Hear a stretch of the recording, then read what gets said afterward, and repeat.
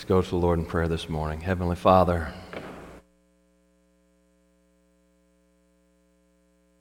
Lord, as we come to this time of opening up your word, Lord, we pray that you would speak to our hearts.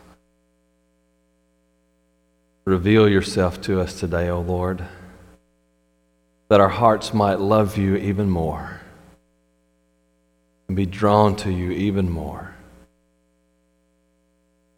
O Lord, as we look at salvation, justification by faith alone today, O Lord, let us grow in our appreciation for your sacrifice and your gift, grace, which leads to faith. Oh, where would we be? Where would we be without your saving grace? And Lord, if there are any today, Lord, who are here and they're seeking salvation in anything else, Lord, open their hearts and let them see. Let them respond to your grace today in faith. And this I pray in Christ's name. Amen. Well, if you have your Bibles with you this morning, turn with me to Romans chapter 3. Romans chapter 3. Looking at verses 19 through 25a this morning, just the first part of 25. Romans 3, 19 through 25. As we continue our series of celebrating the Reformation. Now, to give you a review, I know it's been a couple of weeks since we've been here and been looking at the Reformation. So to give you kind of a review of where we have been, as we are coming up on the 500th year anniversary of the beginning of the Protestant Reformation. It will take place October 31st.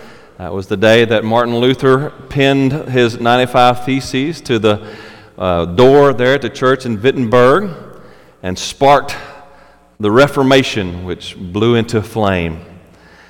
And so we are products of that, and so we want to remember that as we celebrate that 500th year.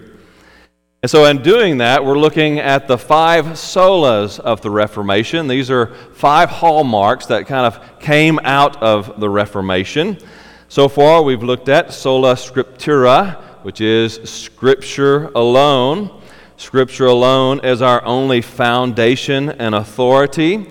It is our main authority, our only authority for life and faith. Second, we looked at sola gratia, which is grace alone. Grace alone, our only method of salvation is God's grace alone. And today we come to sola fide, which is faith alone. Faith alone. And so that's what we are looking at today. You found your place there in Romans chapter 3. Starting in verse 19, if you would stand with me in reverence to the reading of God's holy word.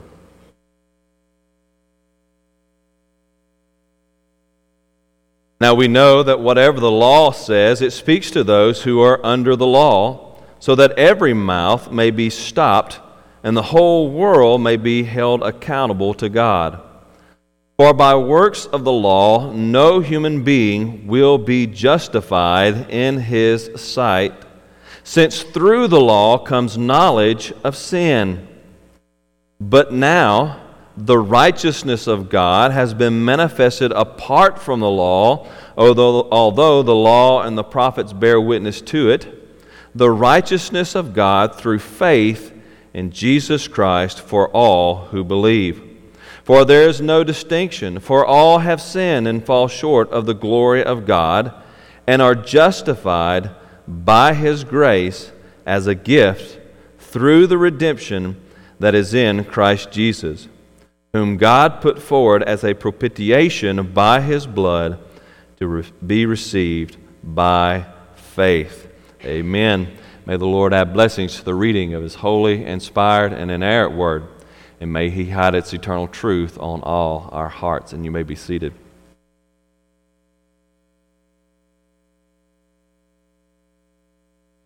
The day of judgment is coming. It's coming, and it's coming quickly. And we look at the world around us, and we can't help but think that the Lord Jesus will be coming soon, very, very soon. And each one of us will, on that day, stand before the judge of the universe, the judge of creation. And He will rule as we stand before Him. Scripture says He will open the book of life, and He will open other books. And as each one stands before Him and he looks at those books open before him, He will give one of two verdicts. He will either drive home the anvil, guilty, depart from me, you worker of lawlessness, for I never knew you. Or He will bring down the gavel, justified, justified. Come into my kingdom, my good and faithful servant. But how are we justified? How do we gain that sentence of justified? Well, as we are celebrating the Reformation had to do, it was the Reformers, they were coming out of the Catholic Church, and they were disputing, they were protesting some doctrines that had come into the Catholic Church. Doctrines that were not biblical. And this is one of those doctrines. How is one justified? And the Catholic Church says one is justified by faith and works. By faith and works. In other words, the Catholic faith believes that we are sure enough justified by faith, but we also have to have our works to keep that faith. And if we don't have works, then we lose that faith. We lose that justification. Now, understand, that's not just the Catholic Church, but we see other denominations today taking that same doctrine, adopting that same belief. Free Will Baptists, for one. They believe the same thing, that we are justified not by faith alone, but by faith and works. Methodists and Assembly of God, many, many others, cling to this doctrine that we are justified by faith and works. But we stand with the Reformers and say, no, we are not justified by faith and works, but we are justified before God by faith and by faith alone. And today, as we look at this passage, we see that. We see that justification is through faith alone. Sola fide. Justification is through faith and faith alone. Well, as we begin to look at this passage then and begin to dig this out, to understand this doctrine of justification through faith alone, as we look at our passage, the first truth that we need to point out here, the first truth that we need to understand, that God's perfect righteousness is the standard by which we are judged either right or not right before God. Let me say that again. God's perfect righteousness is the standard by which we are judged either right or not right before God. going back to that scene of judgment, that courtroom scene.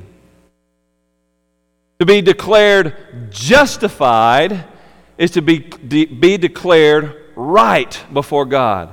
That is to have a right standing before Him. And the only way we gain that right standing before Him is to have His perfect righteousness. We see that here in our passage today. Look there at the first few verses there, verse 19 and 20. Now we know that whatever the law says, it speaks to those who are under the law, so that for this purpose, so that every mouth may be stopped and the whole world might be held accountable to God. For by works of the law, no human being will be justified in his sight, since through the law comes knowledge of sin. Notice what it says there. For by works of the law, no human being will be justified in his sight. You see, we have a grand problem as human beings. It's the problem of comparison. We tend to look out at the world, and we can see other people in the world, and we can see other people in the world who are, well, not as good as we are. And so we began to justify ourselves. Well, I may not be the best one in the world, but I'm better than this guy or that gal. And we get into this game of comparison. And the whole world does this. That's why we hear these people who say, well, yeah, when I die, I'm going to go to heaven. I mean, I'm not perfect, but I'm not that bad. I'm a pretty good person. And you see, where they get that answer is they are comparing themselves to other people. They're comparing themselves to other people. But they have the wrong standard of comparison. You see, we cannot compare ourselves to other people. When it comes to being justified before God, declared righteous before God, the only comparison that we have is God and God's perfect righteousness. And God's perfect righteousness is revealed to us in His law. In the law that He gives us in this sacred book, His holy word. See, God reveals Himself. He shows us what true righteousness, what perfect righteousness is. And the whole point and the reason that He gave us this law, as this passage shows us, is not so that we can try to live in accordance with this law, so that we might gain favor in His sight, because as it says here, no one is justified by the works of the law. Why is that? Because we cannot keep the law perfectly. It's impossible for us to gain righteousness in our sin-filled bodies. And these bodies of flesh which are enslaved to sin, it is impossible for us to gain God's perfect righteousness. And God in His grace has given us His law to show us that. As we try to gain righteousness before God by doing works of the law, we find ourselves failing again and again and again and again. Martin Luther certainly understood that. Martin Luther was a genius in law. In fact, he was studying law before he became a monk. His father had high ambitions for him, so he sent him to law school, and he had actually made quite the reputation for himself as a lawyer in law school. He just had a keen sense of the law. And then as he became a monk, he took that geniusness of the law with him. And as he began to study Scripture, he began to understand the finer details of God's law. And he began to understand that if our justification depends upon our work at all, our obedience to God's law at all, then we are forever doomed. That's what drove him insane. It drove him crazy trying to keep God's law perfectly. And he found with every step of trying to keep God's law perfectly that he only failed more and more and more. Luther had a keen understanding of this standard of God, and struggled with this reality over and over and over again. That's why he came to say, as we heard last time, when someone asked Luther, don't you love God? Luther said, love God sometimes, I hate God. Because as he struggled to try to keep the law perfectly, he found himself over and over and over again falling into sin.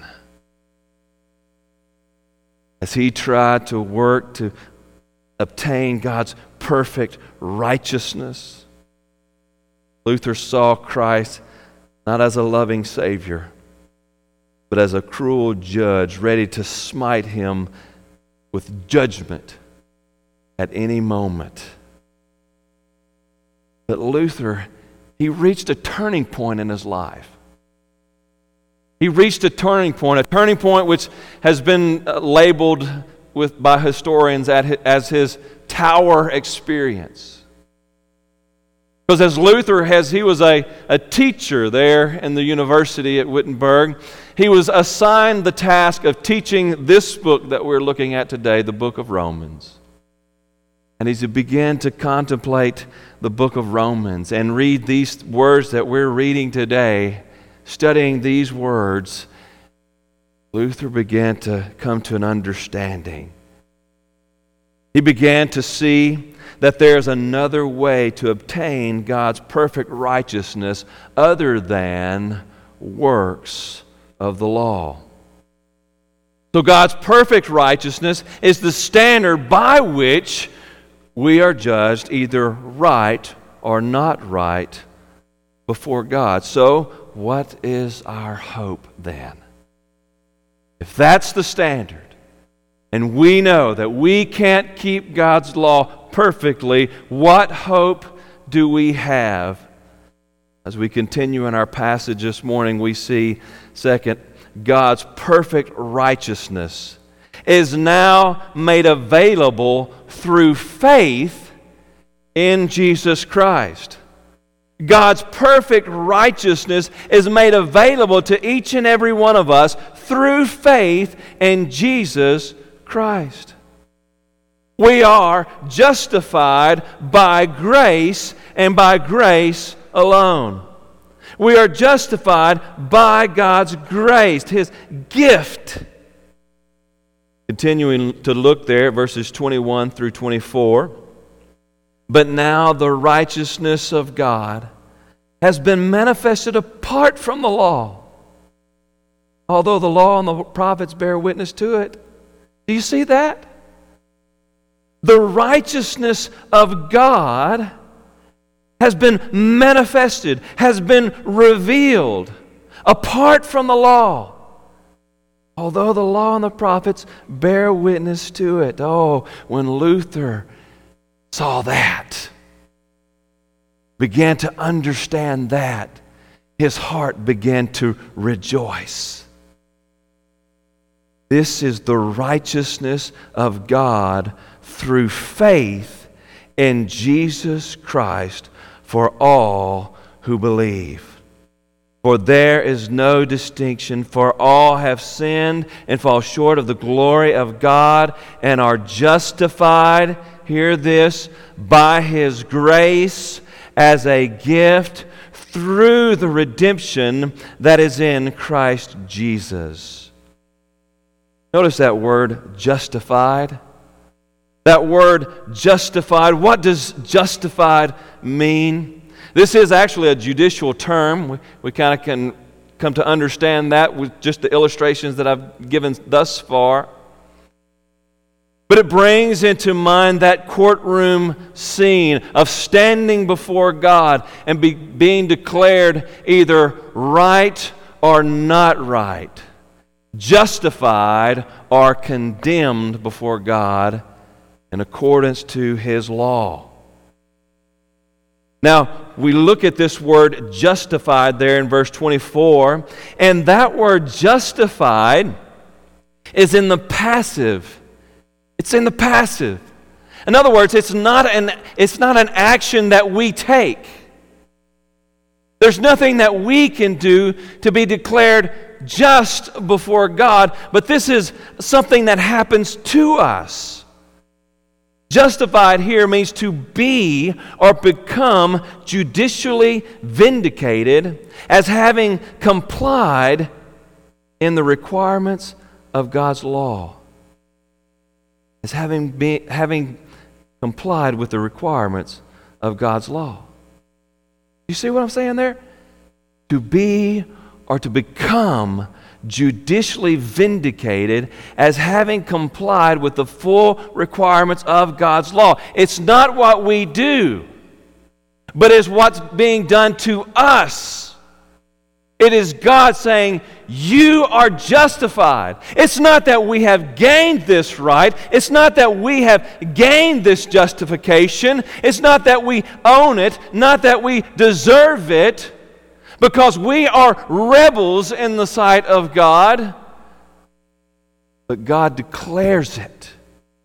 You, my child, are justified. It's a gift of God that is given to us. But now, we understand also, as we look back at the Old Testament, that this kind of brings up the paradox of Scripture. Because if we go back to Exodus chapter 34, verse 7, we see there that God says, that here, Exodus 34, 7 says that God is one who keeps steadfast love for thousands, forgiving iniquity and transgression and sin, but who will by no means clear the guilty. That's a paradox. How does God forgive iniquity and transgression and sin, yet not clear the guilty? How does He do that? How is that even possible? Because justification comes through redemption. We, my friends, are justified through redemption which Christ Jesus has purchased for us. The redemption there is an economic term. We have two different kinds of terms here. Justification is a judicial term. Redemption is an economic term. Think of the market. And so when we come to this word redemption, redemption here means to buy back a slave or a captive, to make free by payment of a ransom. That's what it means to redeem someone. To redeem someone means to buy them back, to buy them out of slavery. And Paul uses that imagery here for us to show us what happens so that we can be justified before God. We are justified by God's grace as a gift in Jesus Christ, because Jesus Christ is the one who went and redeemed us. He paid redemption's price for us. Christ purchased us out of captivity to sin. Christ purchased us out from under God's wrath. Notice what he says there in verse 23 and 24. For all have sinned and fall short of the glory of God. That is all inclusive. All of us, every single human being who's ever been alive, other than one, Jesus Christ, all have sinned and fallen short of the glory of God and are justified by His grace as a gift through the redemption, through the purchase of Christ. That is in Christ Jesus, whom God put forward as a propitiation by His blood to be received by faith. You see, here's what Jesus Christ did for us. He came to this earth, and He lived the life that we could never live. He lived in complete obedience to God's law. Every requirement, every standard, He met perfectly. He followed God's will to the very end, for He was obedient to the point of death, even death on the cross. And though Jesus was without sin, though He was without fault, yet He went to Calvary's cross and He died the death of a guilty man. And there on Calvary's cross, He became a propitiation by His blood. Propitiation is a strange word. We don't use that word. What does it mean? Propitiation means to appease the wrath of God, to appease it. You see, here's where we are. As sinners, outside of God's grace, we are children of wrath, as we saw last time. Because of our rebellion, because of our sin against God, we rightly have deserved for ourselves, or we rightly deserve to receive God's full wrath, His anger, His full anger towards sin, His righteous anger towards sin. That's what we deserve. Without Christ, we are children of God's wrath. But Jesus came and He became a propitiation. He appeased God's wrath by dying the death of a guilty man and receiving God's wrath upon Himself for our sin. So Christ redeemed us. He bought us out of slavery. He bought us out from under God's wrath by receiving God's wrath upon Himself for our sin. Jesus died in our place. So we are justified by God's grace through the redemption that was given to us by Christ Jesus. And we are justified through faith. We are justified through faith. The passage here makes that clear. We are not justified by works of the law, but we are justified. We gain the righteousness of God through faith in Jesus Christ. That's how we receive this wonderful gift. It's through faith and faith alone. Faith, understand, is not a meritorious act. It's not something that we do. But faith is merely a change of attitude. It simply means turning away from our sin and our rebellion and turning to God with broken hearts, contrite hearts. And God, I have sinned. I need your grace that comes in Jesus Christ. It's believing God and His promises. We see this example for us in Scripture. Abraham in Genesis chapter 15. There it says, Abraham believed God, and it was counted to him as righteousness.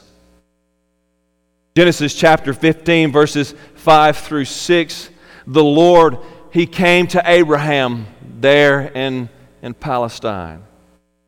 He came to Abraham, and He brought Abraham outside of the tent, and He said, "Look, Abraham, look towards the heavens and and number the stars if you are able to number them."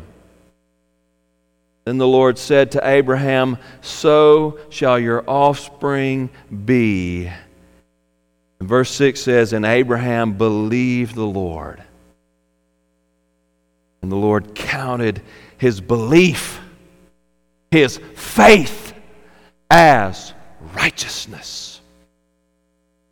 You see, because Abraham trusted in the Lord's promise, Abraham was declared just before God. Righteous. And the same kind of righteousness comes to us when we believe God. When we trust in His promise that He has given to us in the seed of Abraham, in Jesus Christ. We are justified through faith alone. So God's perfect righteousness is the standard by which we are judged either right or not right before God. And God's perfect righteousness is now made available through faith in Jesus Christ. But how? How do we gain God's perfect righteousness through faith in Christ? How does this happen? I mean, we need to understand this. We need to get a vision of this. How does this happen? How do I gain God's perfect righteousness through faith in Jesus? And here's how, dear friend. God's perfect righteousness is imputed to the one who has faith in Jesus Christ. Perfect righteousness is imputed to the one who has faith in Jesus Christ. Now, what in the world does that term imputed mean? What does imputed mean? To be declared righteous, we must ourselves have a positive righteousness.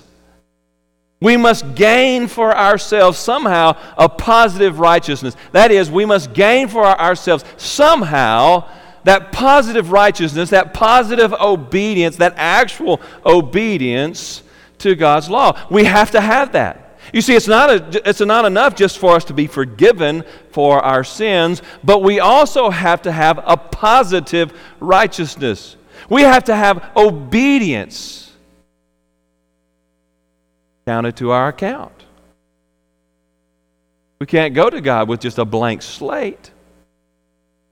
We have to have obedience in our account, positive righteousness in our account.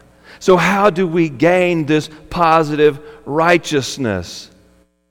Well, here's the beauty of what we see in Scripture, that Jesus not only paid for our sins, He not only redeemed us from our lawlessness, but He provides for us God's perfect righteousness.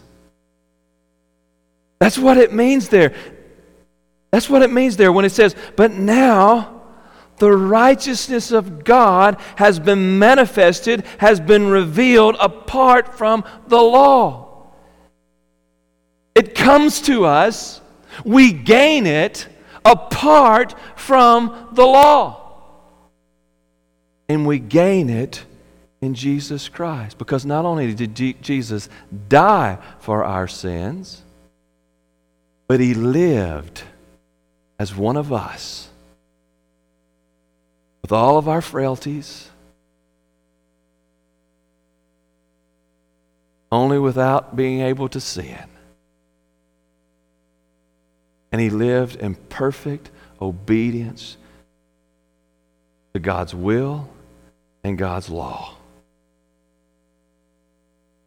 And when we say that God's perfect righteousness has been imputed to those who have faith in Jesus Christ, it means that our sin has been removed and Christ's perfect obedience has been put on us, has been added to our account, so that God, looking at us, no longer sees our sin and our guilt, but He sees the perfect righteousness, the perfect obedience of Jesus Christ. This picture is painted for us in the Old Testament in Zechariah. Oh, one of my favorite passages, because it shows this doctrine of imputation so well. Zechariah chapter 3, verses 1 through 5. Then he showed me Joshua, that is the Lord, showing Zechariah Joshua, the high priest, standing before the angel of the Lord. I believe the angel of the Lord is the pre-incarnate Jesus Christ. So he showed me Joshua, the high priest, standing before the angel of the Lord, and Satan standing at his right hand to accuse him. And the Lord said to Satan, "The Lord rebuke you, O Satan. The Lord who has chosen Jerusalem rebuke you. Is not this a brand plucked from the fire?"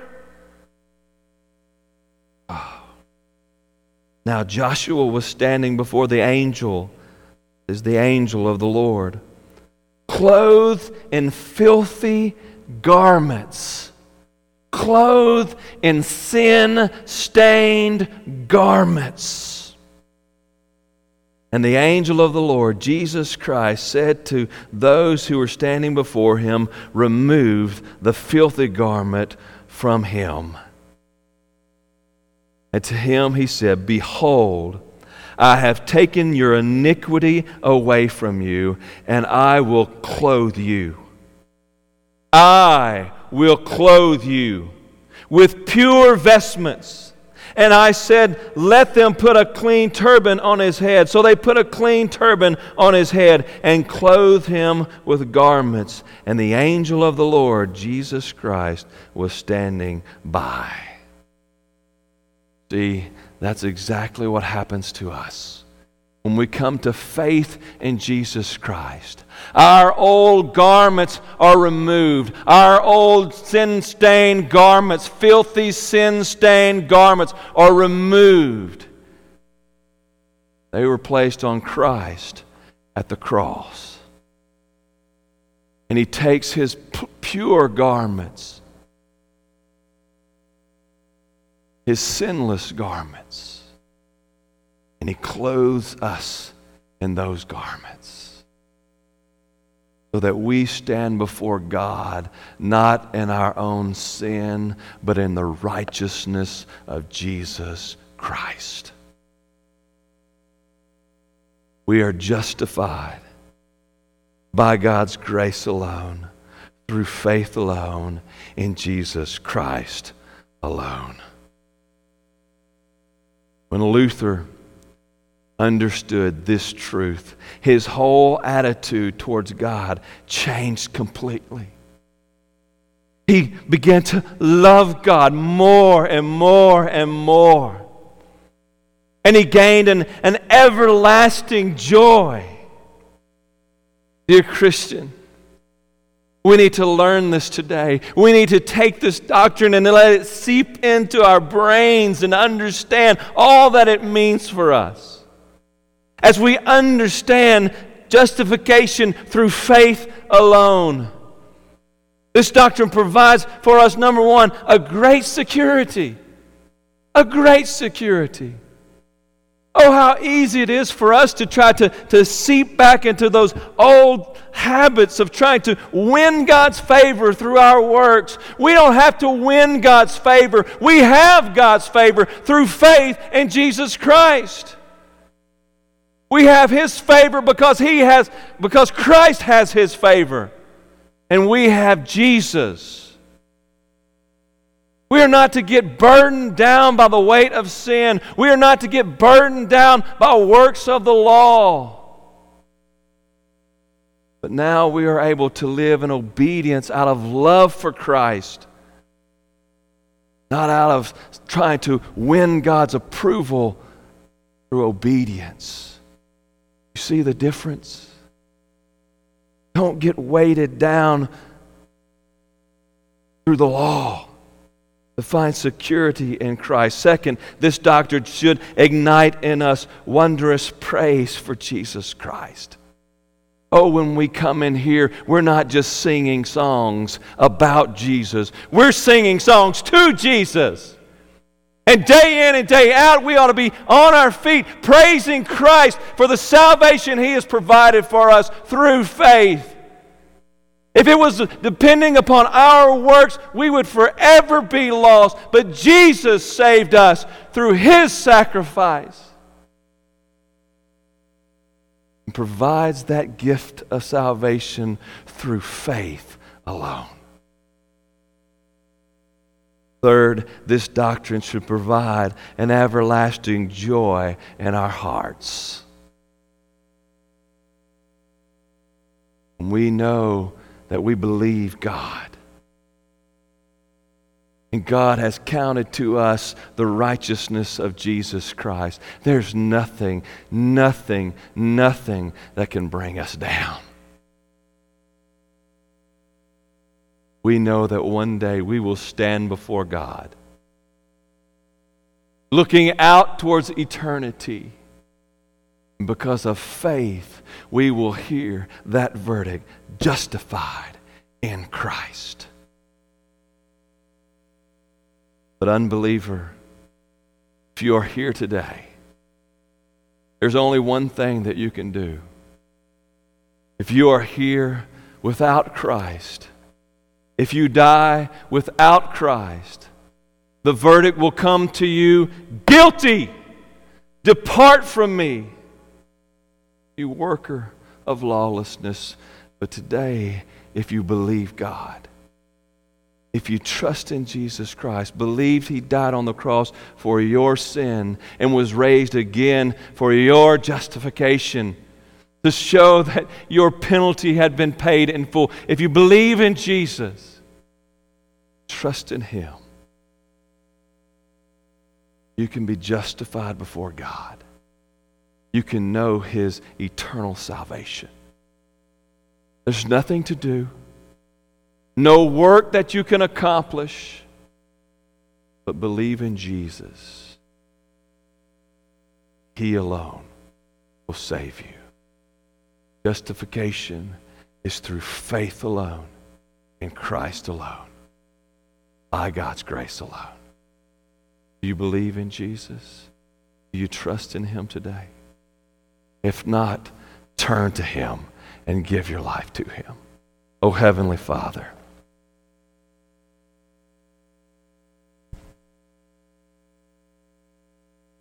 Lord, each and every Christian here today knows the struggle of sin. Each and every one of us knows the struggle of sin. And if any of us have been through that time in our lives like Martin Luther, struggling, trying to win your favor through our works, Lord, we know the disappointment in that. Because we are frail, we are weak, and we are by our very nature sinners. Thank you, Lord God, that your favor doesn't come through our work of the law, but it comes through faith in Jesus Christ. We praise you, Lord God, for the salvation that you give us through faith. Oh, let us be strengthened in that. Let our hearts rejoice in that. And Lord, if there be one today, and surely there is, who has been trying to work to win your favor, only to see themselves fail over and over and over again. Oh Lord, let them see this truth today. The only way they stand before you justified is through faith. And let them turn to Jesus today in saving faith. Change their hearts, oh Lord. This I pray in Christ's name. Amen.